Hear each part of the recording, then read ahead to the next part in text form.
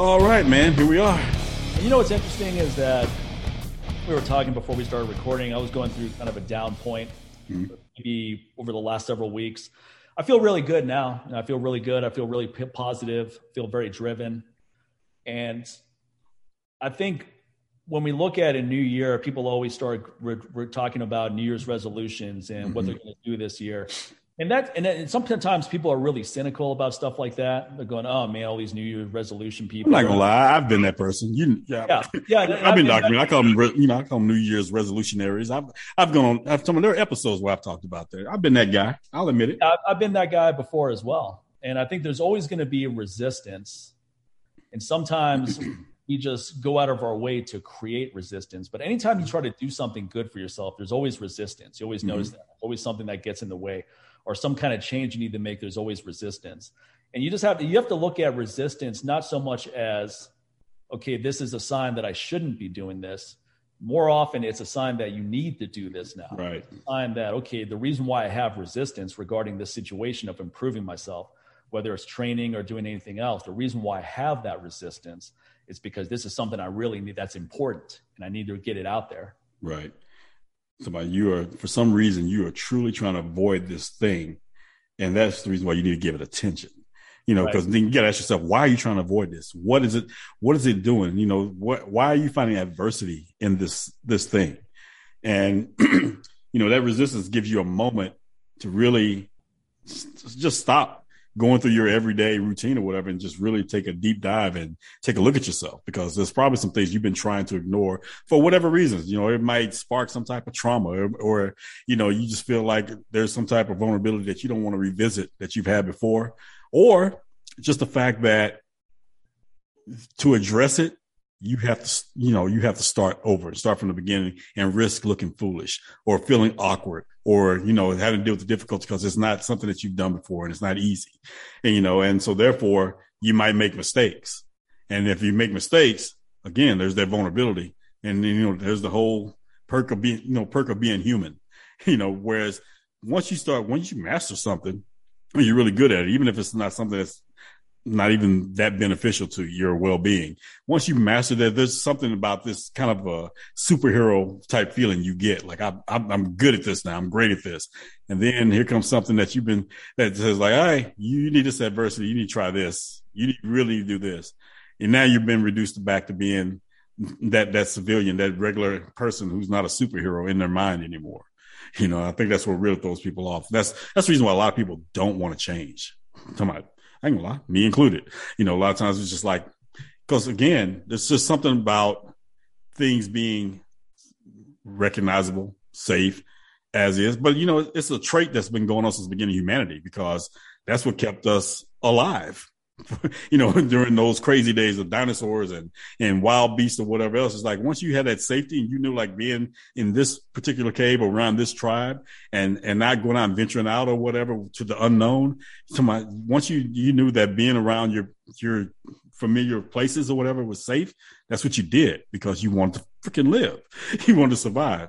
So there's always that. It's in our DNA to always want to be comfortable and be safe and be around something familiar and not have to deal with a challenge or adversity, because back then dealing with adversity could cost you your life. Now it just may cost you, your reputation, or basically just like it might cost you your ego. That's what it really will cost you at this point, for most people, because we're pretty much especially here in the West, we're pretty much in a somewhat civilized world. So it's not like some savages are going to come out necessarily and destroy you if you venture out and do things. Right. You don't have to worry about marauders coming through our neighborhood. Right. Getting raped and pillaged. So. Right. I think what helps, you have to build your adversity conditioning. And sometimes there's everyday things you can do, which may not seem that impactful or meaningful, but add up. And one thing I like to do is walk my dog Raina at night when it's somewhat cold. It's not cold compared to the East Coast or Midwest. You hear about all these crazy weather reports going on right now.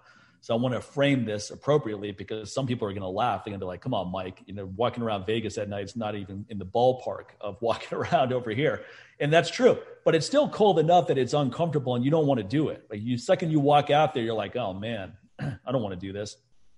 Right. But what's good about having a dog is I want my dog to be healthy. I want her to be taken care of, and she needs to get out every day. So whether I feel like doing it or not, whether I'm tired, whether it's cold, whatever the reason, I got to get out there and do it. And guess what? It's always good for my mental health. Going for a long walk is meditation for me. It always feels good. I never go for a long walk and after I get home go, man, I wish I skipped that walk today. Right. Now that was a waste of time. It's like, no, it feels good. It feels good to be out there. And then it's good to be cold to the point where you're uncomfortable. I'm not talking about shivering where your teeth are rattling and all that, but just a level of discomfort. You're like, okay, it's cold out here and I'm going to be out here for about an hour at least because we're going to go walk a couple miles. And your body has, and that's, so you just have to tough it out a little bit. Like, now, again, I realize this is seemingly insignificant, but I bring it up because a lot of people cave even over something. It's those seemingly insignificant things that people cave on that are the most disastrous. Those are the most insidious because it's easy to talk yourself out of those things going, oh, it's not that big of a deal. I can skip that walk today. Or, I started taking cold showers, but I don't feel like taking a cold shower this morning. I'm just going to take a hot shower and I'll get back on the cold shower front later on. Now, whether you believe in the merits of cold shower or not, that's irrelevant. I bring it up because it's uncomfortable for most people. So again, it's a simple thing that you can do to make yourself uncomfortable and just build up a little bit of resilience. Yeah. But it's very easy to not do it. It's very easy to just turn up the heat or skip that walk because it's cold outside, or you don't feel like going to the gym. You're not motivated. You go, oh, you know what? Let me go tomorrow instead. I'll be more motivated. It's like, no, go when you're not motivated, because even if you have a crappy workout, just the fact that you showed up and put in some effort, you're going to feel better. You're not going to feel worse. You're going to feel better that you did that. And then you're going to build some consistency as well. Because just like building a business or when you look at an effective training regimen, the most important thing is consistency. Forget about all the bells and whistles of the program. Forget about like, okay, if I just organize this day this way and I organize this day that way, and then I combine these two things. No. The most important thing is that you're actually consistent with it. It actually has to be a training regimen. For some people, that may mean you do 3 moves, sometimes 2 moves. You do 2 moves, deadlifts and pull-ups, then you go home. Next day, squats and presses, go home. Now, it sounds like an oversimplification. Like, how's it going to be productive just doing those 2 things? Like, well, you're doing 2 things really well, and then you're building consistency, and also you're building sustainability because you can go, okay, I have time to do this. I have time to go to the gym and do these 2 moves and then get out of there, as opposed to, I don't have time to do 6, 7 different things, so I'm just not going to go at all. Right. And like I said, it really just starts building that muscle, because there's some satisfaction in knowing that, you know what, even though I really didn't want to do that, I did it anyway. So you start thinking like, well, what else can I do that I really don't want to do? It's really easy to do things when you feel like it. There's no challenge in that. And there's nothing really exciting in that either. It doesn't really shake up that core of who you are as a human being by doing that, because it doesn't awaken anything. It doesn't say, dude, you're a badass because, you woke up, you brushed your teeth today. You've been doing that pretty much, hopefully, every day since you had teeth. Okay. So there's nothing challenging about that, but like you said, like, okay, I'm going to, at least while I'm in this hot shower for 10 minutes, I'm going to just turn it on full blast cold. Like, dude, well, here's one thing about it. That warm shower is relaxing. It's calming. It's basically, this is what the human body is. It's already warm, hopefully, so you're used to that because you think that you're alive, but then when you turn that cold water and it wakes you up, and your alertness, everything is heightened during that point. And so when it's done, you're like, okay, then you feel alive, which is so freaking crazy like that because you're like, I just did that. It's weird, but I just did that. Meanwhile, there are people that like live in way extreme north or like Antarctica. And like, oh, dude, it's like, nah, I'd rather take that blazing hot shower for once in my life to see what that's like. So again, everything's very relative to, who you are. Just like you were saying about like, being cold in Vegas and being like in the 40s or something like that. But here's something I want to add to that though. There may be folks on the East Coast that think like, oh, it's not that cold. How's that a challenge? But here's what I look at when you say that, Mike, when you're walking at night in Vegas, minus that, you got that nice, dry, cold weather at this time of year. But here's something else that I feel like is a little more invigorating. The fact that you deal with something that I don't deal with here when I walk at night. Dude, it's like, you got to deal with coyotes. There's always that surprise every now and then. Like, I don't care who you are. Like, yeah, you might see it. I'm like, dude, I don't think that's something I can get used to seeing on a regular basis, or no one is out there. Oh, and the fact that you're out there in Vegas, so it's like you've got to deal with other things like scorpions or things like that.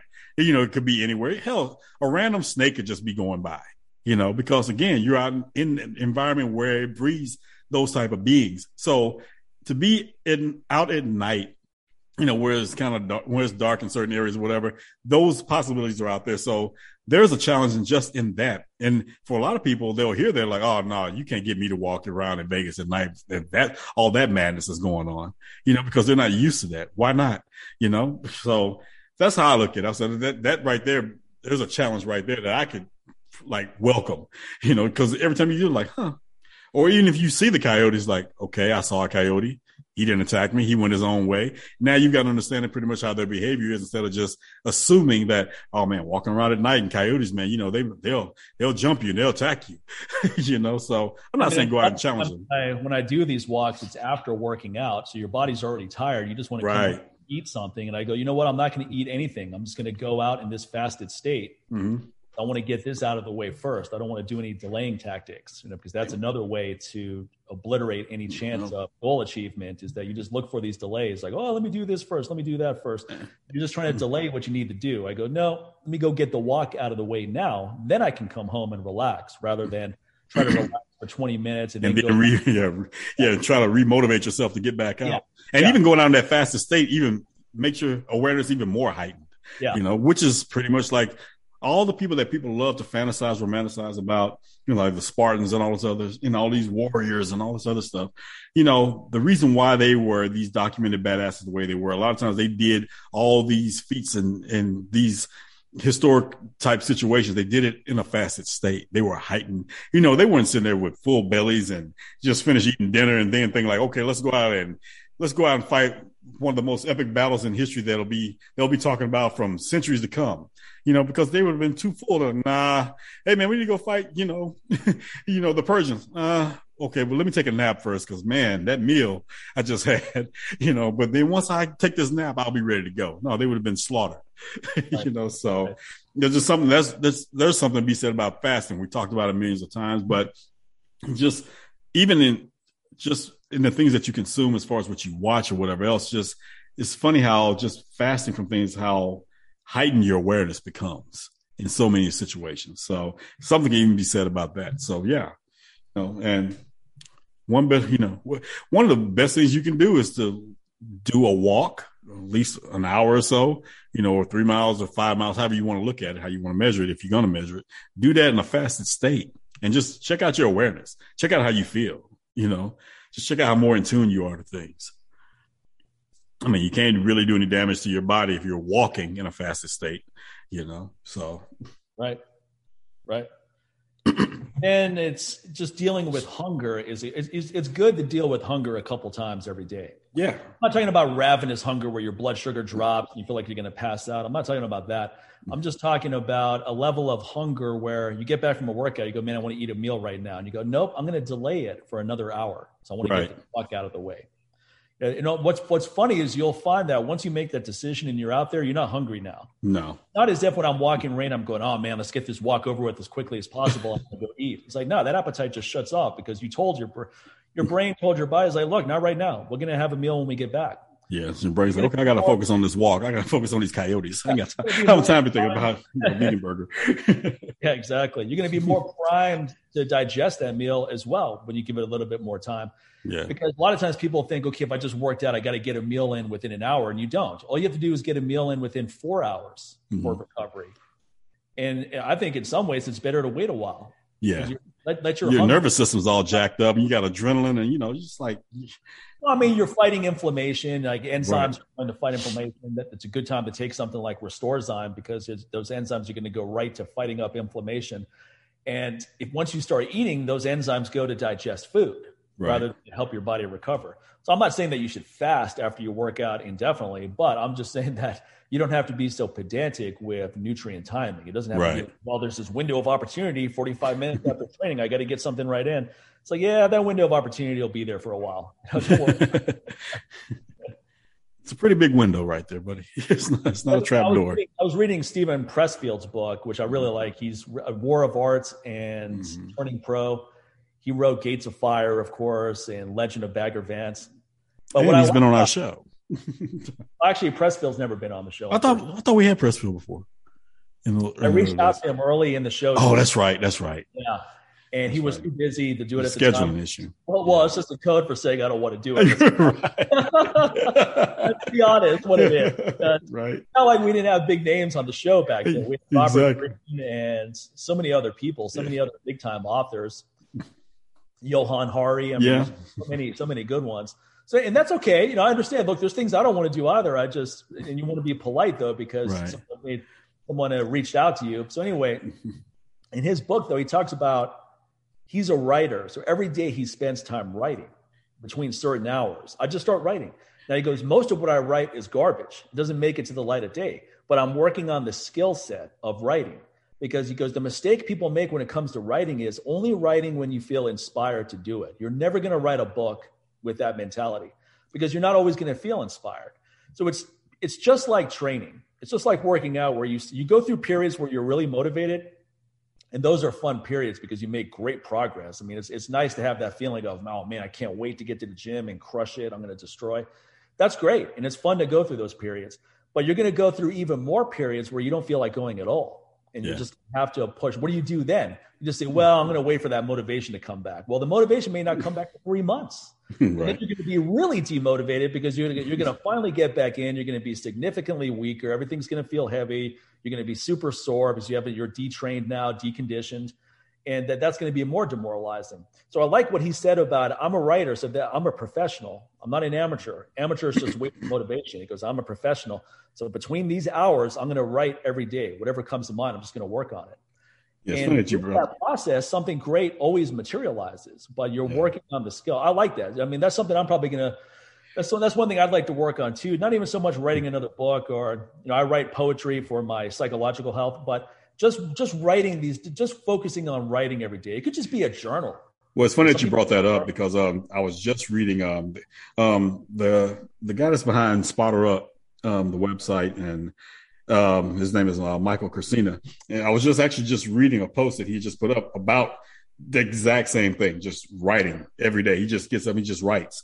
A lot of times, just, it's not just necessarily for their blog, for the blog or whatever else. It's just, he just gets up and writes because it's just something about expressing those ideas that's in your head. And again, just putting pen to paper. He said, and the biggest thing he says about writing, especially because it is a lost art form at this point, because everything is so digital and we're always on our computers and always typing things and texting things. But he even said, just from a legacy standpoint, he's like, you just sit there and you physically write something. And this is something that you can leave behind when you're gone, just like, and just to kind of someone just pick up and just read your thoughts or whatever else. Like, because I mean, let's just be honest. We're so bombarded with so many things in the digital arena on our computers or whatever. And we're so distracted because there's always something else. There's 50 million tabs opened up, we're constantly scrolling. But when you're actually sitting having to pick up a book or pick up someone's journal, or pick up a notepad, you're pretty much not looking at other things. You're not looking around and trying to hold another book in your hand or another notepad in your hand, looking from side to side while you're reading that. It tends to get your attention that way. And I think that's, like I said, that's a lost art form. And it was just so interesting, like you said, you brought that up because I was just sitting there thinking about, just more writing, just like one of my biggest things is more reading, but not online, just really getting back to reading because I've slipped up when it comes to just actually picking up a book and just sitting aside a certain amount of time each day away from a computer, just reading. I don't want to read on a Kindle anymore because that became a bit of a crutch because, again, you're holding this electronic device, you're sitting, you're reading it, but then it's an electronic device. It's really easy to kind of just get distracted and swipe, or a notification pops up or something like that. And you're looking at it, and then even if you're trying to ignore it, you can't for some reason. So whereas with a book, it's like, it's just you in the book. That's it. I don't care if it's just me in a magazine article, from an actual magazine, because let's just be honest. It's like, these are dying mediums at this point, it's sad. So it was crazy because just about a week or so ago, the time that we recorded this, Barnes and Noble had like half off hardcovers for like 2 days there. Like, man. So I ended up picking up, like Robert Greene's latest book, and The Daily Laws. And then I picked up Will Smith's new book, and who else? Oh, and Jordan Peterson, 12 Rules. So it's just kind of good. So, just to sit there and actually sit there and hold a book and just sit there and read these things. Yeah, I could have easily just downloaded them and got the audio book or whatever else. I was like, no, I'm going to go back to just being primitive. And I know it sounds like something so simple when you hear it, but when you sit there and just really look at your day to day, that these things are not as simple anymore as they used to be.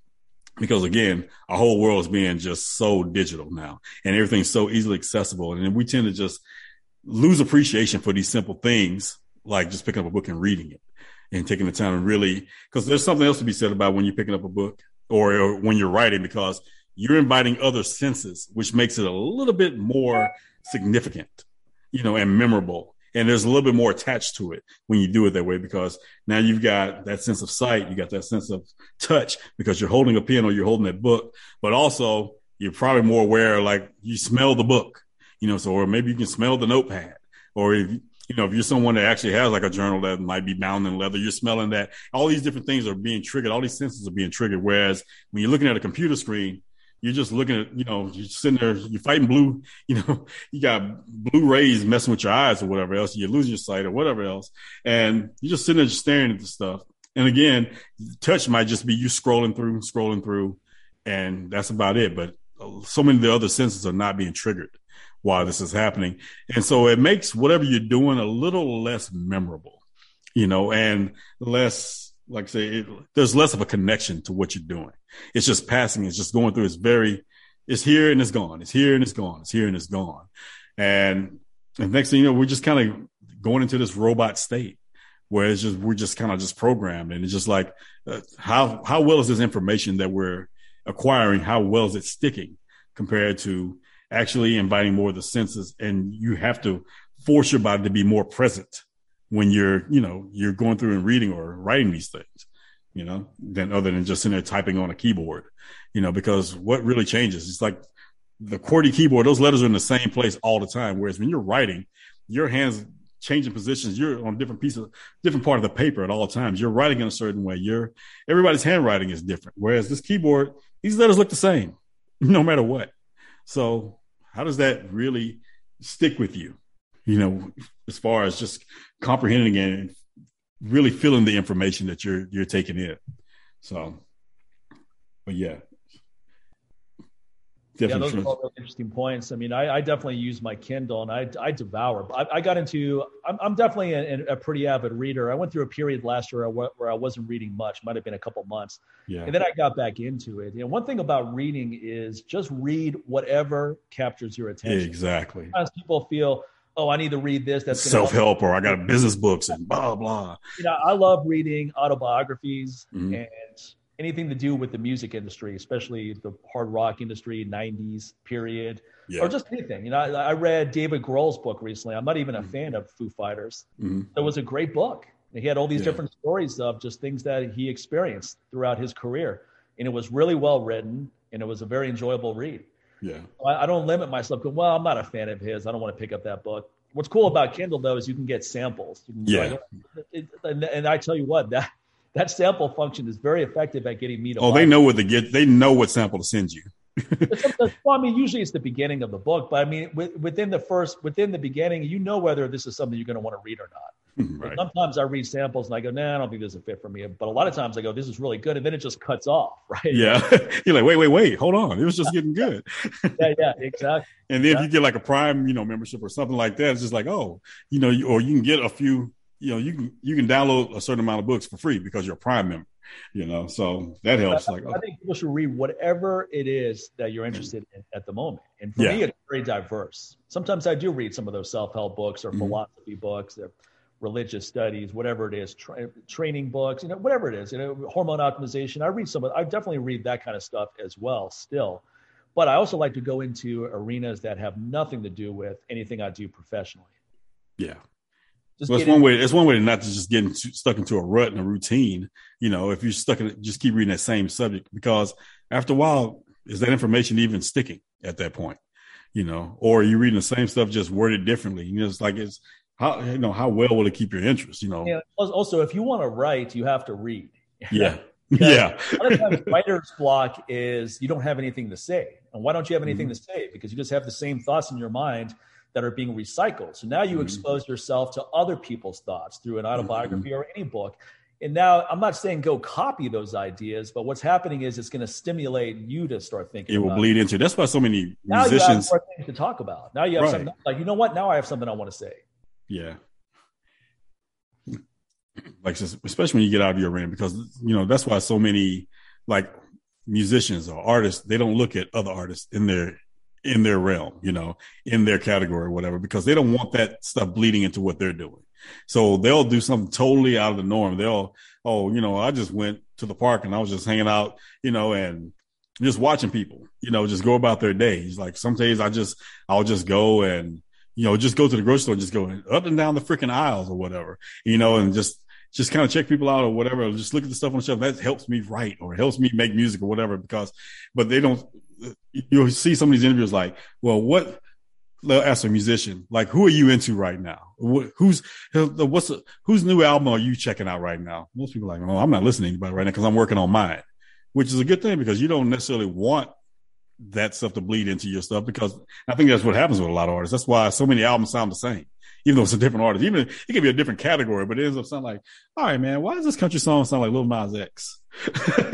Because that's probably what that person was listening to or whatever. But so like I say, it really helps to kind of get outside of your what's normal to you, and say your circle, your expertise, and just like you'd be surprised what you'll find inspiration in that it has nothing to do with that you focus on, that you're supposed to be an expert in.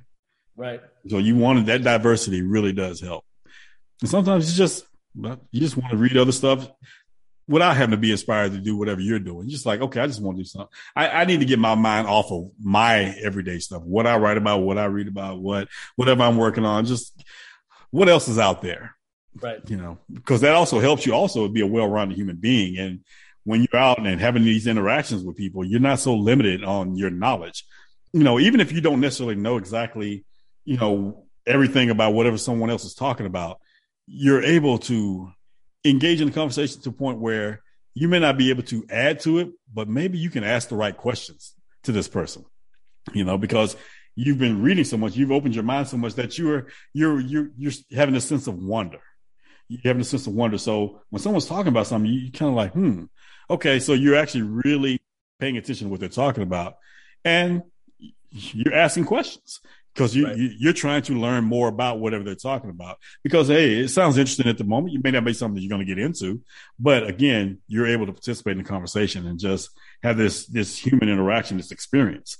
So you're not so limited. When people are so limited, they're just turned off by anything that doesn't fit whatever this person's used to, what you're used to, what your norm is, and you're like, I don't care about that. And so you're just kind of looking at someone with a blank stare, or you're scrolling, you're looking at your phone or something like that, and it's just like, okay. Now there are some people that are just overwhelming and just like, okay, dude, you're kind of all over the place right now, and I got to go feed my dog. So sometimes there is some things you got to just kind of like, all right, I'm good now. That's enough. How do we get here with this conversation? All I did was just asking you, like, hey man, what kind of smoothie is that? So yeah. Yeah, I mean, when you read books from people that have totally different views than yours as well, that's good too, because it's easy just to gravitate towards what is familiar or reinforces what you already believe. Yeah. Look at things that are totally outside. That challenges you, that challenges even your thoughts, and it also helps, like, hey, let's just say someone's really out there, and well, what better way to understand it than to read it. So therefore if it ever comes up, you can have that conversation. You both could share those opposing views, and, you don't necessarily have to agree with that person or whatever else, but what you have here is more knowledge about the topic itself, because nothing's black or white, man, no matter what people think. There's no either or. Even the whole, it's always funny when there are no absolutes. Even that's not even absolute. So, yeah. But yeah, man. Yeah, the reading is definitely that's a good skill set to just because it's also something where any chance you get to get away from technology is a good thing. Mm-hmm. Now on my Kindle, I don't go online on it. I don't think I even can. I have an older version, so I'm not getting a bunch of distractions on there. I'm just reading. Yeah. But I mean, it's good to have a day where you don't look at your phone at all, or you don't look at social yes. media more specifically, just one day. I mean, some people are like, man, one day. I go, well, that's nothing. Really, right. Somebody, if you ever wonder if you had an addiction, Yeah. is if you reply with that answer, like one day, okay, you have a bit of a problem. Like, what are you going to miss? Go 2 weeks without posting anything on social media, nothing, just to see if you can do it. Because some people are so addicted to the dopamine hit of I post something and a bunch of people like it and people tell me how great I am, blah, blah, blah. And now they're just constantly chasing that hit. Yeah, I got to give props to acquaintance that we both have online. Sean Thompson, we both are like, he follows us, we follow him. And, he and I, we interact a lot, through DM, on IG. And we share a lot of, good information, things like that. And, I got a message from him today, and I saw he had posted it, but, he sent me a personal message because we do interact with each other a lot. He's like, hey, man, I'm taking 6 months off of social media so I can practice what I preach, and I was like, good for you, bro. He's like, yeah, I'll be back in 6 months. So, so kind of give me a heads up, not, so I won't just be sending messages and wondering like, hey, he's not answering. But even though I see him on my timeline, I already saw the post and I was already like praising him for that. I'm like, yeah, man, I said, we all need to take these social media and technology, fast, just for our own sanity. So, props to him for that. Hey, trust me, 6 months from now, IG is not going to he's not going to miss anything. If anything, he's going to gain a lot more by just like he said, he wanted to focus more on himself, his family, and things like that. So I'm like, yeah, I know sometimes we think like, well, I'm only on for like just a little time, each day or whatever. But even that still takes us away from a lot of stuff that truly matters, out here in the real world, out here in the carbon-based world.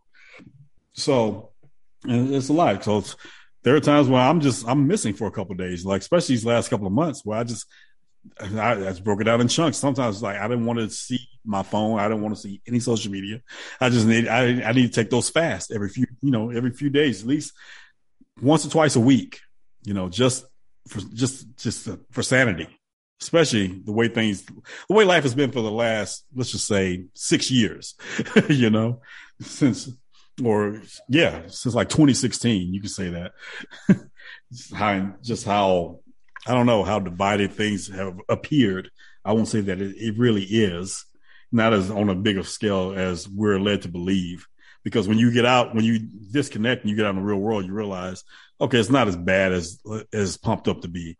All this so-called division and, and clashing of ideas and this people being uncivilized toward each other. It's like, nah. Now, what they do online, that's another thing because those are not even them.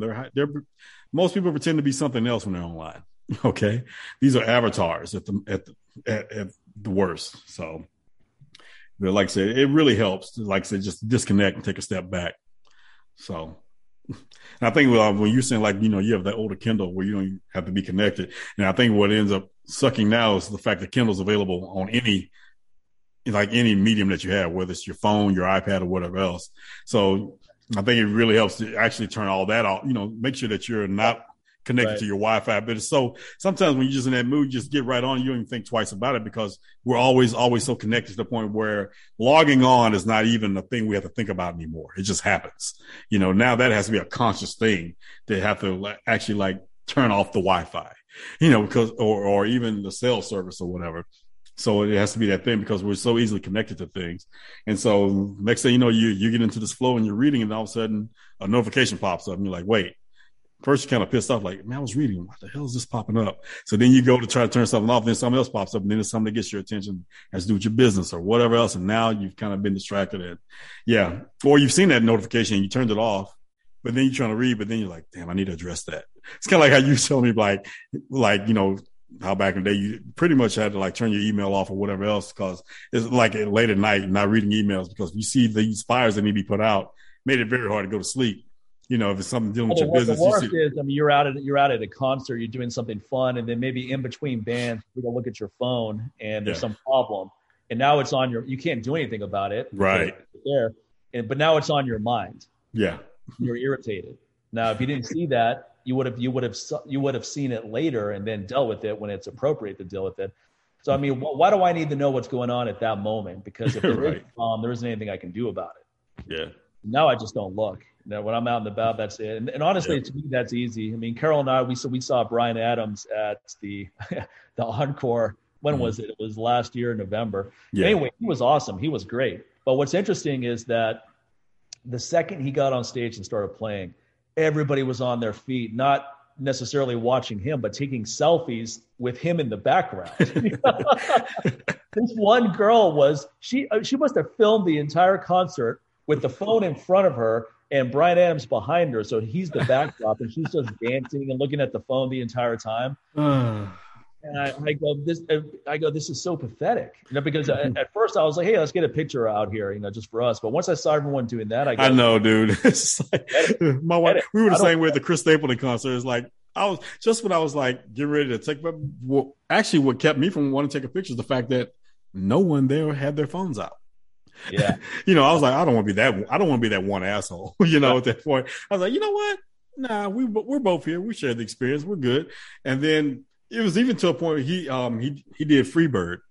And so of course, anybody hear Freebird, naturally anybody that's in our age group, back in the day, you hear that people brought out their lighters or whatever. It was to the point where he had to like really kind of push people to get their phones out and turn the lights on, on their phones and do it. People were really, truly enjoying the show that much that they really weren't thinking about their phones. I was like, it was so weird. It's crazy how that felt like Bizarro Land to me, that the fact that no one really was trying to film the whole thing and take a million selfies or whatever else, that people were actually enjoying the show. It's weird that was weird to me, because let's just admit, probably in the last decade, so that is not normal anymore.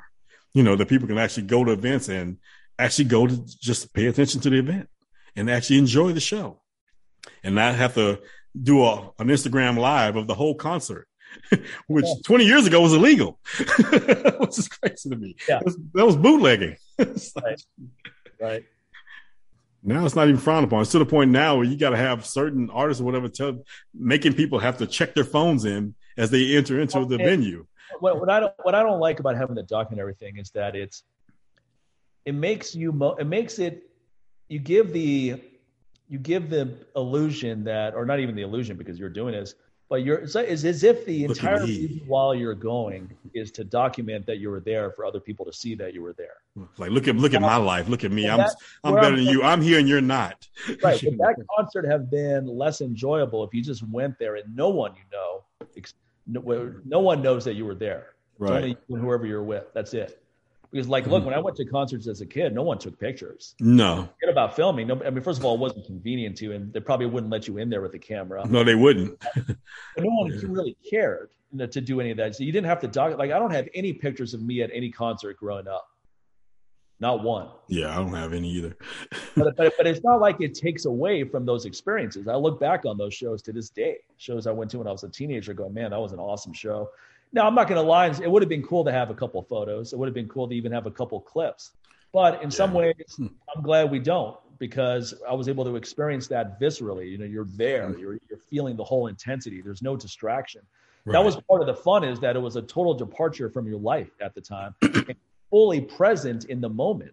I mean, you're not thinking about, I got to go to school tomorrow or I got to do this when I get home. No. For that 60 minutes, 70 minutes, 80 minutes, you're fully present, taking it in and having a good time. Yeah. To the point where you're like, oh man, it's like you didn't even know if you were going to experience that again, like that, even seeing that artist again or something like that, Right. So that's why you took it all in, like, this might be my last time. It's crazy because I look at that. I have that attitude now because so many artists are dying so young. I'm like, so when I see them, I'm like, yeah, or when they come to town, I know this dude's lifestyle. I better go to this show because this might be the last time. It's crazy because I actually the last one I said it about was George Michael. I said, okay, the fact that this dude was on for his 25 tour. I think this is like 2012, 2011. No, it's actually before that. It's like I think it was like 2008, 2009. And I was telling my wife, who was my girlfriend at the time, I said, yeah, we might want to go to this show because this might be the last time we see this dude. Right. I said, because looking at his track record, I mean, the fact that he's healthy enough to do this tour, I said, because I've already missed out on artists that I thought I was going to get to see. I was okay, I missed them this time. I may have been out of town or for whatever reason. I said, I'm going to catch them next time. Like Tito Puente, Celia Cruz, all of them is like for all these different festivals or whatever they came into town. I was like, okay, I'll catch them next time. And there wasn't a next time. Like the year later, next year they died or something like that. I said, yeah, I really like these artists. Let me make an effort to go see them, because you never want to sit back and like, damn, I wish I could have seen that person while they were alive. Especially when I have the means to do so. There's really no excuse at this point, Right. So, I feel good the fact like, okay, I got to, like you said, there was those experiences where you didn't necessarily get to film it or whatever. Like, dude, I got to see Prince perform live in Houston. He was like one of the last concerts in the Summit before it became Lakewood Church. I saw him New Year's Eve, 1998, which means at midnight, he performed 1999. I said, that's an experience that most people will never understand. Okay. The fact that when the clock struck 12 and it was freaking January 1st, 2009, I mean, not 2000. What's it? No, whatever. 1999. He performed that song live. Like, dude, that's an experience right there. So, and not only that was the last show that I ever saw him in, and no, he's no longer with us. So like I said, it's just one of those experiences. Like that's a story that just feels like you could always say, and people are like, fuck. Wow. Even the biggest Prince fans who didn't experience, they're like, man, I would give anything to have been there for that, and that's just something that you get to take with you, it's like, wow, it's really, how many times do we get to do that now? Cause everything's just so accessible. It's like, oh, well, I missed that show. I can go, oh, somebody uploaded it on YouTube, so, there's the whole show. So yeah, man. Yeah. And it's such a, going to a concert live versus watching it on your TV or just big difference, man. It's not even in the same ballpark. Even going to see something like the UFC. Oh, yeah, okay. Now the added bonus when you're watching TV, you got the commentary, or WWE, you got commentary. But to go and experience these things live, I mean, when you're sitting there and it's one thing to sit there and watch a knockout, but when you're there and you hear that knockout. Oh, yeah. When you hear that and you're in the nosebleed seats and you hear that, boom, you're like, okay, he knocked the living crap out of that dude, because I felt that all the way here in the nosebleed seats. You just can't beat that, man. There's nothing like it. Everything is more impactful live. Yeah. And that energy that's there, when other people are experiencing with you and they're seeing this knockout or really good fight and there's this chess match going back and forth, it's just something, it's way different than going to a sports bar. And watching it. Even as a teenager going to movies, I remember the crowd would be really into it, and to the point where people are interacting with it. Almost as if it's a live performance. I remember we saw Weapon 2 in the theater, and people were shouting out stuff the entire time. And were you at a black theater? No, I wasn't. Those are the best. And it wasn't people talking the entire time. They were like, "Ooh, damn!" You seeing stuff blow up or something. Let's say something like a surprise, and everybody screams at the same time. You can't beat that. I mean, there's Dennis Glover's character, and he's about to shoot this, and he goes, "Oh, you can't shoot me. I've got diplomatic immunity." And then my brother's 2 rows behind me because we couldn't even sit together; it was so crowded. And I hear Roger yell out, "Shoot him anyway!" And then if you can hear them, a bunch of other people start laughing, and then they're finding it. But that's the fun of seeing a movie in the theater versus watching it at home. At least it was at that time. Yeah. That's the other thing I like. So now you get a theater full of Rogers, and that's not funny. Like, all right, man, shut the fuck up back there. now you have people. I mean, here's the funny thing about movies that I've noticed now, because Carol and I go to a lot of movies. And what I notice is that, one, a lot of people have to urinate a lot because people. Dude, and I love to just for safety reasons. I like to sit on the end of the row, but everybody's, excuse me. I'm like, I don't know if anyone is going because they actually have to go to the bathroom or they just want to check their phone out. So I don't know what it is. You know what it is, but pay attention to them. Everybody's got these extra large drinks, because now they got these super large drinks and they got unlimited refills. So no, they're having to pee, dude. Eating popcorn, which is salty, so now you get more thirsty. Yep. It's all good marketing. It's one way to keep you buying. But I think some of it is that people can't sit still for a couple hours. They just get antsy. Okay, I can agree with that. I can see that. I'm just guessing here because it's not like I follow these people out every time they leave and see what they're doing. That would be hilarious. Yeah, lots of people that keep going, and it's. I mean, I can't remember the last time I had to get up and use the bathroom while I was at it. You go in. It's 2 hours, 3 hours, especially if it's a really good movie. You don't want to leave at all. No, because I'm like, man, you missed that one little part, and it'll throw the entire movie off for you. Right. So yeah, man. Like, take care of all that before you get there. That's why I don't like having any water or anything while I'm watching a movie, because I don't want to get up. I treat it like when I'm driving on a road trip. I'm like, God, everybody use the restroom now, because I really don't want to stop. It's like I really don't. I think one of the benefits also of going to a movie theater is that, I mean, if you do it correctly, you put your phone on Do Not Disturb. Exactly. And then it's 2 hours where you're not even going to look at it. You're not going to check your messages. You're not going to check your Instagram. You're not going to check your social media. It's just a couple hours, and that it just gives your brain a break from all of that. I mean, everyone who knows me knows that I do my Instagram fast. I did one last year. I'm sure I'll do one this year where I just shut it off. Yeah. I mean, it's not even so much that I don't get on. I just close it down for a while. Now, the problem with closing it down is last time I closed it down, it was really difficult to get it back up to the point where it makes me reluctant to close it down now. Well, they know what they're doing, dude. I mean, Facebook, they know what they're doing with that. Just like, okay, we have our pizza business and all that. So the fact that all the business pages of our, business, they're all connected to my personal page. So anytime I try to shut my personal page down, then it'll shut down the business pages. So it's like they knew what they were doing. So I'm like, okay, it doesn't matter because I don't run the pages. We have like a team that does all that. So I'm like, good. It just means I just won't be on Facebook. So I have a post that's been up there for like 2 years. There hasn't been a post since, and it's just funny how every now and then someone knows if I popped up on there because all of a sudden I'm liking a post they probably or a message they sent me from like a year ago. I'm it sucks because there was a dude that was a promoter back in the day when I was spinning, and I used to do this one club night or whatever. And it's kind of crazy because I didn't even know the dude passed away. And when I saw, I was tagged in the message that the other guy that did the nights with him that promoted those nights had, was kind of going on like, yeah, back in the day we did this and we had Sincere doing this night, blah, blah, at this whole club, blah, blah. And so, of course, when you put your name in there, of course, it tags you. And so when I saw this, I thought he had passed away recently. And I just looked at the date of that post. It was back from June. I was like, whoa, damn. So it's kind of sucks because I'm like, okay, there's no reason to reply to this now. I mean, I had no idea, but I just really have no reason to be on Facebook at this point. I have no desire to be on there, especially just, like I said, it's a very, in a lot of places, it's very toxic. Now, what I do like about, like I said, I spent the time once I escaped Facebook and came over to, start spending more time on Instagram. I was very particular on who I followed, and who follows me.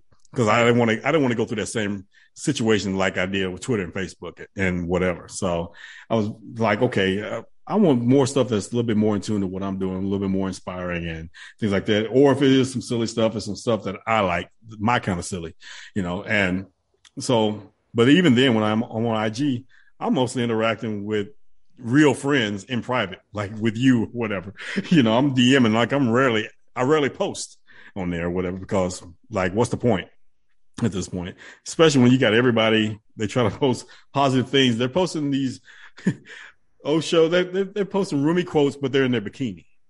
Right.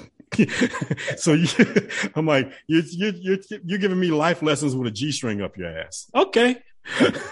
And you're bent over. I'm like, okay, I'm sure that's what Rumi would have wanted. Or you posting Buddha quotes, and I'm like, you're sitting there, you're posting Buddha quotes, but you got your camera pointing down your shirt. It's a top down like post. Look, I mean, the only time I have a picture of myself with the quote is if it's my own quote. Yeah. Because then it makes sense. It's like, okay, I'm the one who said it, so here's a picture of me, so you put it together. Right. Now, I'm not gonna have a picture of myself with a quote from anyone else. That doesn't make sense to me. It's confusing me. It's like, or when I have my own quote with a picture of someone else. Exactly. There's my quote and there's Denzel Washington. They're like, wait, I'm confused. Oh, so did you say this or did Denzel say this? It doesn't matter, man. And most people are posting that so they'll get your attention. Like, oh, Denzel, so Denzel. Oh, wait a minute. That's a sincere quote. But why is Denzel on here? Because we think alike. That's why. Oh, okay. Weirdo. Yeah. So yeah, it's hilarious, man. When people are trying to, like, they realize like, oh, let me go the deep route on social media, and that's how I can build a following. But at the same time, let me show myself. That'll get everyone's attention. Like, okay, which one is it? So I think the problem with overly fixating on social media, and I don't say this completely because there is some merit and there is a way to use it effectively. But I think the problem with overly fixating on it is that it gives you the illusion that you actually did something, like you accomplished something. Right. Now, I put up a post maybe a few days ago that it's a screenshot of Ty Ritter of Project Child Save, just giving me an update on some kids they saved on New Year's Eve and Christmas. They saved 15 kids in total. And so I posted that, and I post that so that other people can see, like, hey, here's a real message from a real guy, and here's what they did. Mm-hmm. So I think that's pretty powerful to read something like that. Now, that's great that I post that. Maybe one person will donate out of that whole thing. Right. I don't have any illusions about it. In other words, I'm not thinking, okay, if I post this, I just did my fundraising. Right. Child Save. It's like, man, I'm so great. I posted this. I got my 10,000 followers all went and donated. Like, I would be surprised if even one person who's never heard of it actually right. Went. But if one person does, then it was worth posting. Yep. But it's also something where there's so much fakery and there's so much narcissism that I like to post things that have nothing to do with that. Like, you know what? Here's some real people doing some real things. Mm-hmm. And here's an issue that we should all be concerned about, and here's where you can go learn more about it. So, yeah. But sometimes people feel like, okay, I posted something so that I'm good now. Okay, I've done my duty. I'm like, okay. I did my work for the day. You're like, no. Even with their businesses, they feel like, okay, if I post this about my businesses, I'm like, no, this is just an accessory. This is just an added thing that should be part of your business model when it's done correctly. It should not be your business model unless, even if you have an online business, even if you're a social media influencer, I put that in quotes, even that being said, it's still not enough because you're not the only one. And you're in a pool of a lot of other guppies trying to do the same thing. So how are you going to stand out when you're all doing the same thing in the same arena, trying to build the same type of business and capture the same eyes? You got to do something a little different. You got to go somewhere else with that. So it's going to take a little more, especially with so many eyeballs fixated on this. And you're not the only one. So, I think, again, that's also another issue when people do start a business or whatever. They feel like, okay, well, I got to get my social media presence. Like, at the end of the day, most of your business is going to come offline. Okay. So what are you doing out in the world beyond what's on your phone and on your computer for your business? Are you getting out there? Are you going out to events? Are you going out to fundraisers? Are you, setting up meet and greets? Are you doing, lunch and learns or things like that? Or, what else are you doing beyond? Because most of the people who are spending money, and want to know something about a product, they actually want to get to know you. And that's what you got to sell. And it's really hard these days to really, really sell you online because so many people are fake.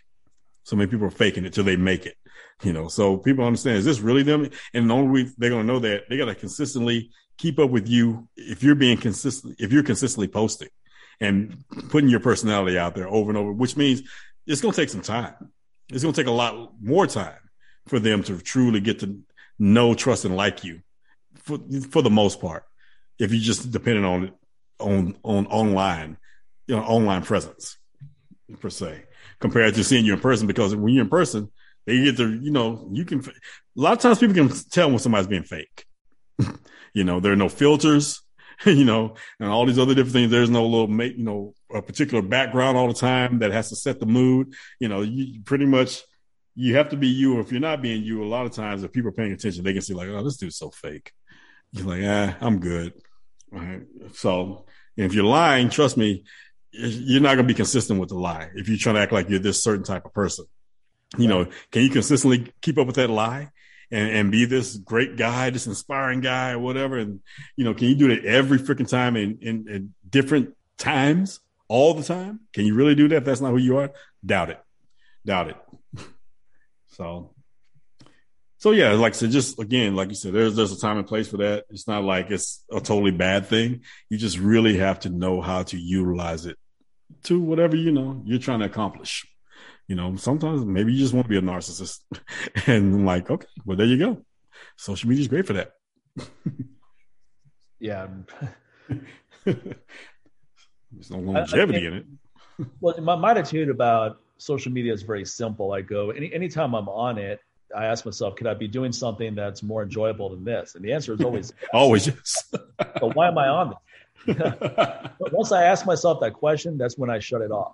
Right. Eventually, and so if I'm on there, eventually that question is going to come up in my mind going, okay, it looks like a nice day outside today. It's blue skies. The weather looks good.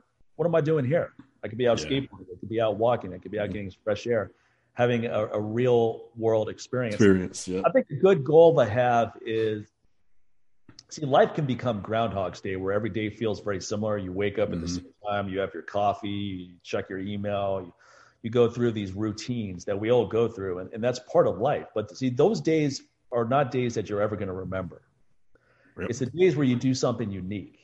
Like one time, Carol and I were going to go out to dinner, and we were just going to go to a Thai restaurant. And then I said, you know what, let's do something totally different. Let's go to this restaurant called Blackout, where it's all vegan food and you eat in complete darkness. And guess what?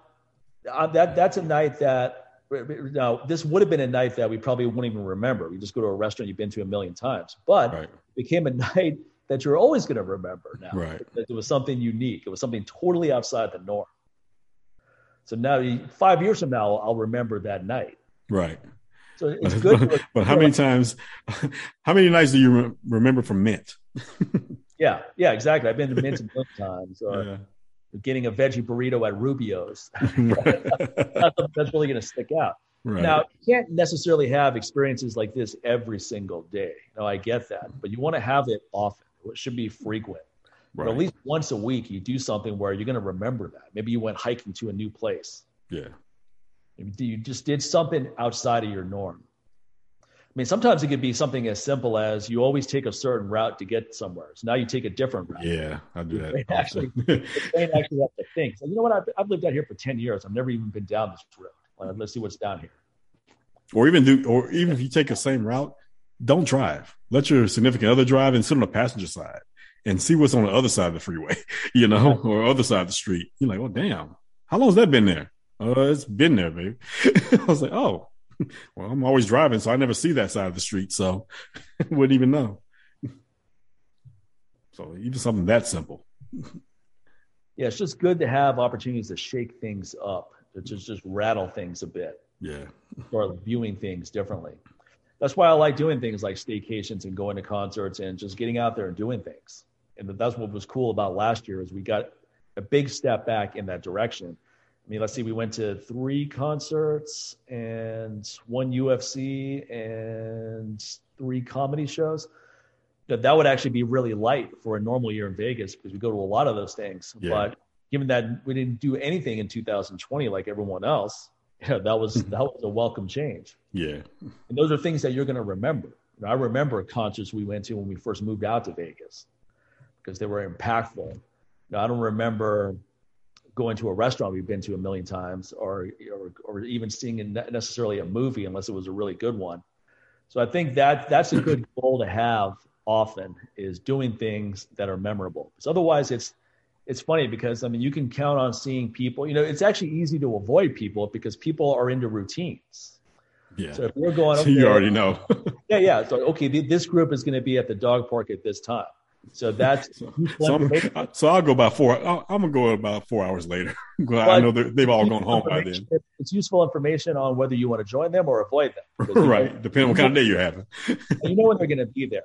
You know that the gym is crowded at certain times. So if I get there between 1 and 3, I'm going to be good. If I get there after 4, it's going to be crowded. So what do? You make sure you get there between 1 and 3, and you get out there as often as you can. So but people are on these routines because it's easy to fall into this Groundhog's Day. I mean, sometimes I'm driving out to run errands and I see all these different cars converging towards the dog park because that's when that group goes.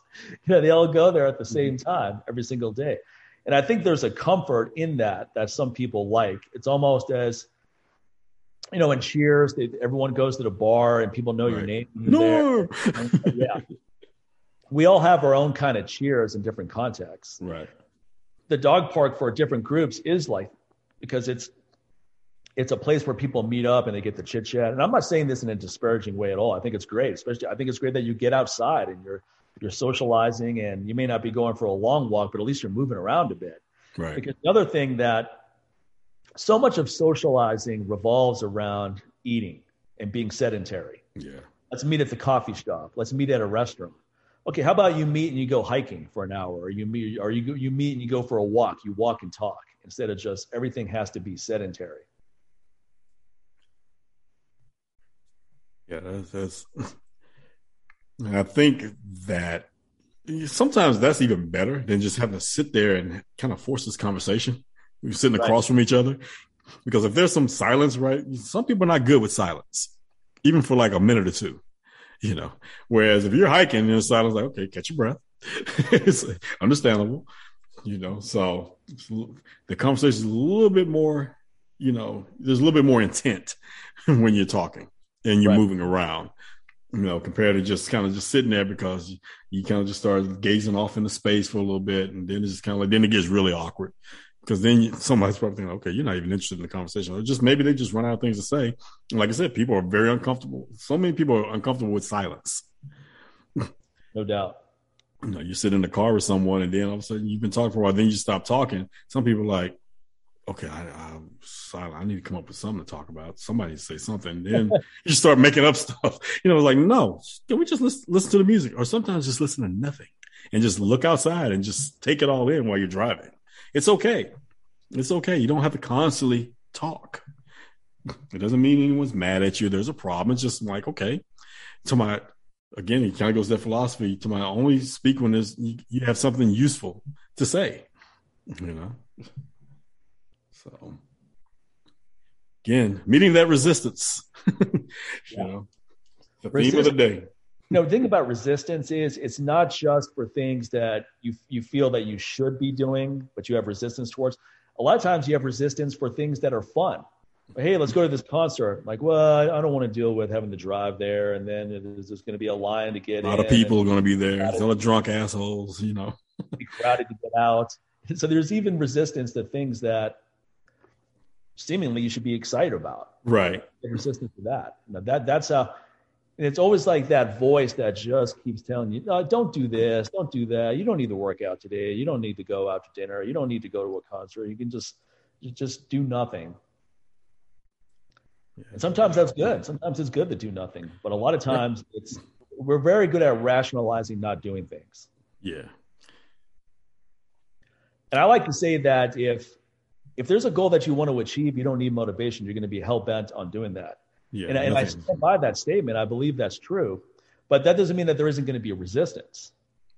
In fact, there'll probably be more resistance. Whenever you make a decision to do something, you notice that all of a sudden the impediments start popping up. Well, what if this? What if this? But what about this? And then what about this? It's like, well, you don't know that for sure in a lot of those cases. You're making the shit up. I remember when I first taught kettlebell courses, there were always a lot of moving parts because one, I had to find a location. Then I got to make sure there's kettlebells on site because this is before there were CrossFit gyms everywhere or gyms that even had kettlebells. The gyms didn't have kettlebells at that time. Or you're renting a facility that's not even a gym. Right. It's a community center or something like that, Center or a church or something. Something like that. So now you got to we go, okay, we can bring this many bells, but that's not enough for 30 people. So now you have to incentivize people to bring their own bells, but you have to give them something for that because that's a hassle.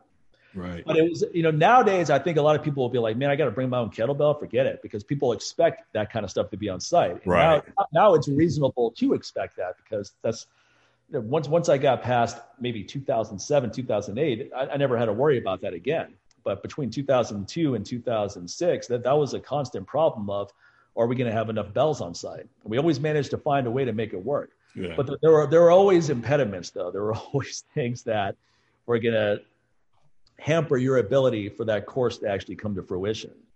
And every time you pulled it off, it became easier to pull off the next one. And then it became easier to pull off just because the landscape changed.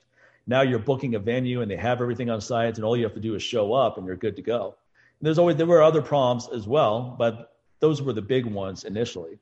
But that's also a sign that there's an opportunity. And when once a bunch of people have shown you, hey, this is possible, the ground floor opportunity is gone at that point. It's a ground floor opportunity when very few people believe that it's possible. Then you have to have strong belief on your own, not because you saw someone else do. Right. So yeah, man. Cool, bro. I think that's a good place to stop. Yep, I think so too. Yeah, so it's a good way to kind of bring in this new year. Give people some things to think about. And I don't know, man. Like I said, I just feel like I said, I feel way better this time around. Yeah, I do too. I feel positive. I feel like this is going to be a really good year, and I think we're just going to continue to get back towards normal. Yeah, well, as close to it as possible for the most part. Just kind of getting back to old routines or revised routines, or even a new one at this point. So, but yeah, we can't let this pandemic be something that just stops us from living fully. No. I think that's the way for us to summarize this whole episode is that life goes on. There's a lot of really good, cool things to get into, a lot of really interesting things to get into. There's going to be a lot of resistance no matter what it is you try to get into. Yeah. But every time you push through that resistance, you're just fortifying yourself. You're building strength so that resistance is always going to be there, but it gets to the point where it's not even something you have to think about stopping or evading. It's just going to go right by you. Exactly. Perfect.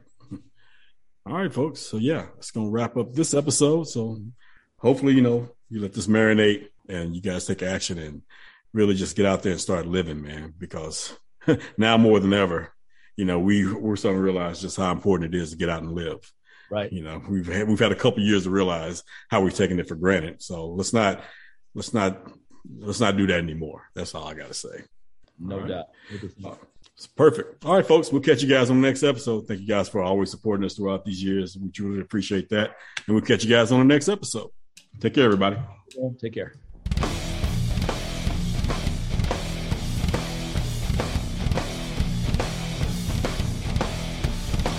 That wraps up this week's Live Life Aggressively show. Be sure to head over to MikeMahler.com and NewWarriorTraining.com. Use the coupon code LLA12 and receive 12% off of your total purchase at either of those websites. Also, for more personal protection tips, make sure you head over to NewWarriorDefense.com. Support the production of the Live Life Aggressively show by heading over to Patreon.com and becoming a patron. Simply go to Patreon.com/LLA podcast. All Patreon subscribers receive Patreon-only access to our brand new show, Afterlife, which is a brand new behind-the-scenes episode that is not available to the public. Our Patreon subscribers also get to enjoy bigger discounts on all of our products by receiving Patreon-only discount codes beginning at 15% off on all products on MikeMahler.com and NewWarriorTraining.com. Don't forget to rate and review us on Apple Podcasts, Spotify, and Stitcher. Lastly, be sure to share the episode by following us on social media on Facebook as well as our new account on Instagram. Until the next episode, take care, everybody.